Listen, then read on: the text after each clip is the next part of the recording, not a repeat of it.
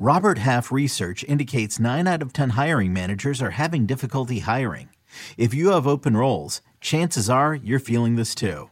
That's why you need Robert Half. Our specialized recruiting professionals engage with our proprietary AI to connect businesses of all sizes with highly skilled talent in finance and accounting, technology, marketing and creative, legal, and administrative and customer support. At Robert Half, we know talent. Visit roberthalf.com today. Offensive line upgrades and downgrades right now on Fantasy Football Today in 5. Welcome, everybody. Adam and Dave here. Dave, let's talk about some players who could benefit from upgraded offensive lines. Does it really make a big difference to you that the Bengals have gotten clearly better on the line? They were pretty bad last year. Is it really going to change your rankings or your confidence in the Bengals? We already have a lot of confidence in.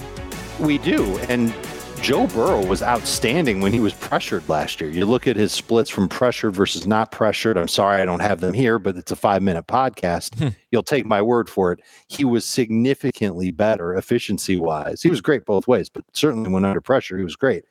I would like to think that if Joe Burrow had more time in the pocket and the offensive line protected him when a blitz was on, he would still do really well if he was able to have that extra second and a half to find the open guy, wait for a receiver to get open, et cetera, et cetera. So I think Burrow does have the chance to be better, but I also recognize that Burrow's year was really made by 2 huge games late in the 2021 season. So it makes me a little nervous to call Burrow a top 5 fantasy quarterback. I know his ADP is pretty high right now. I don't agree with it. There are other quarterbacks who have rushing upside that I would rather have than Burrow. The other guy in Cincinnati we're talking about is obviously Joe Mixon. He's coming off of a monster year. His offensive line was bad. If they can do more to pave some lanes for him, his efficiency will spike. He could have career years in, yards per carry, for example.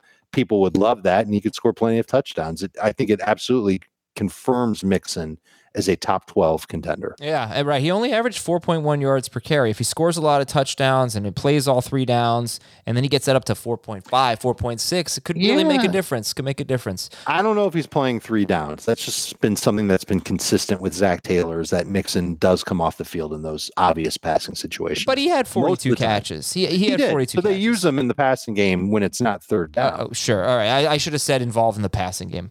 Remember, he wasn't on the field on the Bengals' last drive. That's true. Of the Super Bowl. Yeah. Because it was a passing. How'd that work out?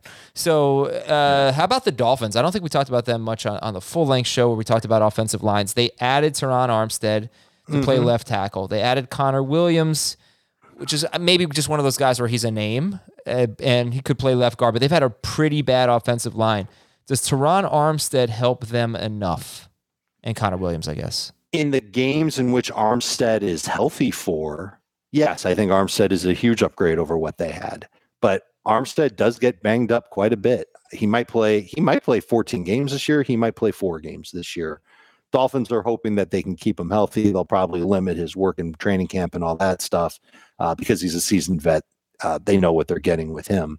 But it's part of the reason why he wasn't immediately gobbled up in free agency. It took him a while to land with another team, and it's kind of telling that the Saints didn't bring him back.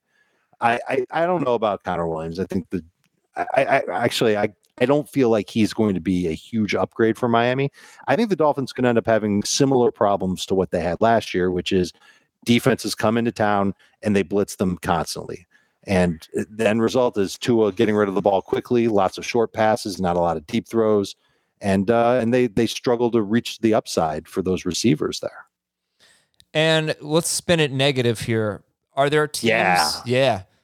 Are there teams and players that you're worried? Are there players that you're worried about in terms of having a bad offensive line? I think it's a continued knock against James Conner that the Arizona offensive line really didn't get much in the way of upgrades. Their depth is bad. 3 of their starters are at least 32 years old.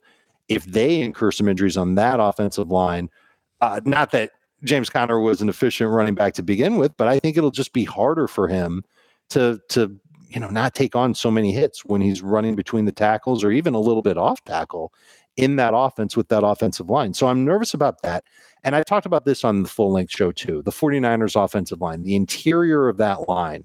And it's an important role to be a guard or a center in the 49ers offensive line because they use those guys quite a bit for pulling. They're not strictly zone all the time. They will mix it up and use some power running as well. But they've got a lot of duties in there, and those guys need to be on their A game. And it's a mix of either inexperienced players or players who do have experience, but they weren't graded well. So I'm nervous about how that could impact the 49ers run game, no matter who their running back is. Okay, that's it. That's your offensive line update. We talked a lot about it on the Thursday episode of Fantasy Football Today if you want to hear more.